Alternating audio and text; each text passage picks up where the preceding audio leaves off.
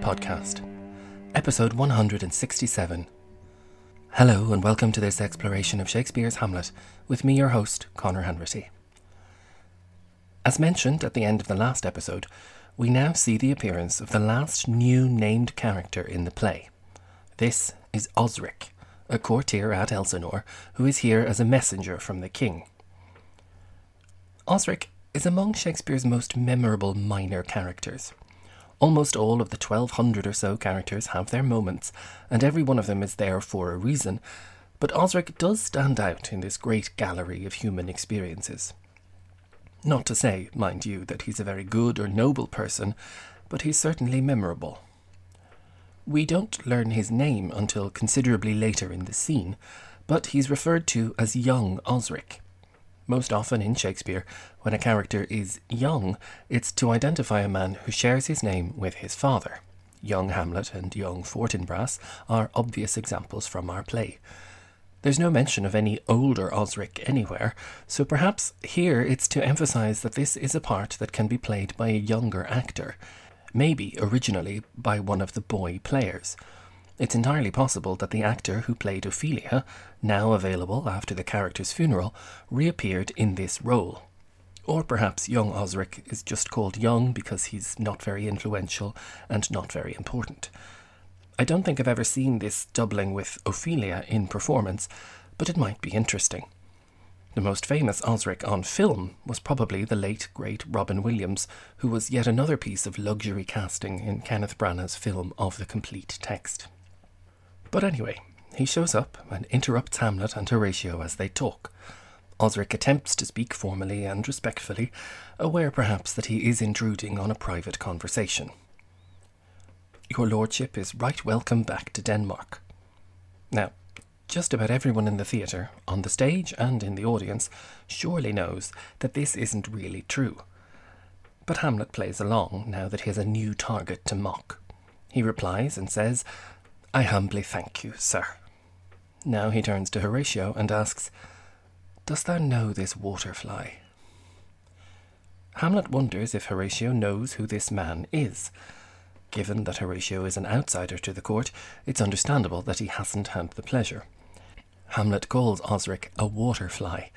Some sets of notes seem to suggest that this is because he's dressed gaudily, or even, according to Dover Wilson, that he might be wearing a fashionable high-winged doublet, which might make him look a little bit like an insect. There's a constant sense through the commentators' notes that Osric is flashy. Now, maybe a simpler reading of all of this is that he's like a fly that you might find near water, always buzzing, but without much purpose. An image for him that I really like is of a water strider, that kind of insect that can walk on top of water. Like them, Osric is very careful, always adjusting his position in order to maintain his careful balance. Meanwhile, Horatio confirms that he has never met him. Yet again, he's got one of these rote answers where he says, "No, my good lord." All of this has been an extended aside while Osric stands waiting. Hamlet seems utterly unconcerned as he continues to speak to Horatio. "Thy state is the more gracious, for 'tis a vice to know him. He hath much land and fertile. Let a beast be lord of beasts, and his crib shall stand at the king's mess. 'Tis a chuff, but, as I say, spacious in the possession of dirt." Hamlet is saying that Horatio is very much better off. Thy state is the more gracious. It's a vice to know this person, so Horatio is still in a state of grace in not knowing Osric personally. All he has going for him is that he has a lot of land, and good fertile land at that. Now Hamlet comments on the court in general, as well as Osric in particular. "Let a beast be lord of beasts, and his crib shall stand at the king's mess." Even if an animal were in control of some land and some other animals, he would have a place to eat at the king's table. The language here is a mix of words, crib and mess, primarily used to describe places where animals were fed. Hamlet has nothing but contempt for the way Claudius runs his court and his dining room, as he's been saying ever since the noisy king's rows back in Act 1. Not only does he suggest that the king and his cronies all have the table manners of pigs, but that all it takes to have influence at this court is to have land and money to buy your way in. Hamlet then calls Osric a chough, a jackdaw, a chattering bird that can be taught to echo sounds and words from others. But, he insists, he's spacious in the possession of dirt. Back in Act 4, Hamlet was perturbed at the great march of the Norwegians, who were going to war for a little patch of land, and then, in the previous scene in Act 5, he had many lines about lawyers and legal possession of land. Now he finds it fascinating that this Osric is considered worth keeping at court merely because he is accomplished in the possession of dirt. It's an interesting preoccupation. Hamlet is already questioning the worth of owning land, since the best you can hope for is to wind up buried in it. Osric has been left hanging until now, and he tries again to get the prince's attention. "Sweet lord, if your lordship were at leisure, I should impart a thing to you from his majesty." I think he's trying too hard.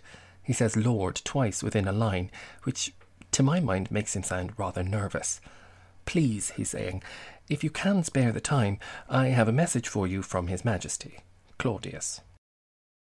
Again Hamlet matches his overzealous politeness.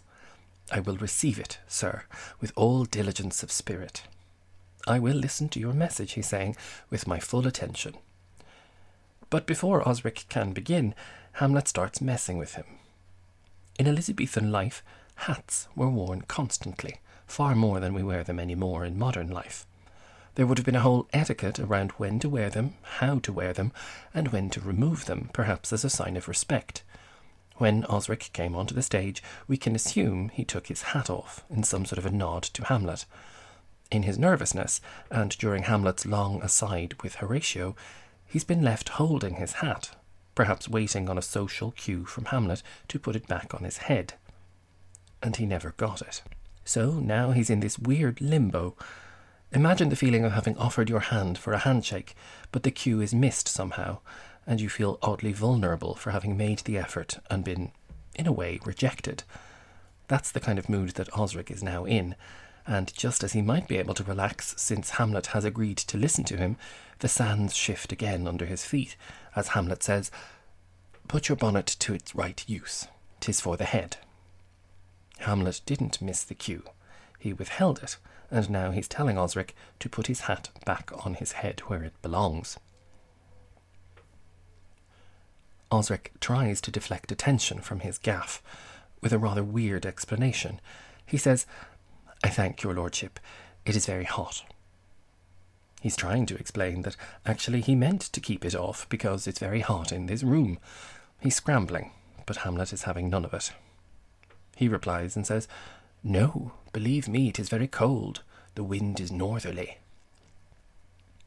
The wind from the North Sea cutting through the stone walls of Elsinore must have been very cold indeed, but even that is probably not as cold as the stare that Hamlet is giving to Osric. There are echoes here of how Hamlet messed with Polonius in Act 3, twisting his answers as the older man tried to talk to him, and of Hamlet's chat with Rosencrantz and Guildenstern, insisting that he was not mad, but mad north-northwest. There's a good deal more to come between Hamlet, Osric, and Osric's hat, but we'll leave it for now and resume the hostilities in the next episode. Thank you very much, as always, for tuning in, and do be sure to visit the website, thehamletpodcast.com, where I'll put up a few notes about waterflies and Osrics and indeed, hopefully, hat-wearing elsewhere in Elizabethan literature and life. Hours, or at least a minute or two, of happy reading. Take care, keep the faith, and I'll speak to you next time.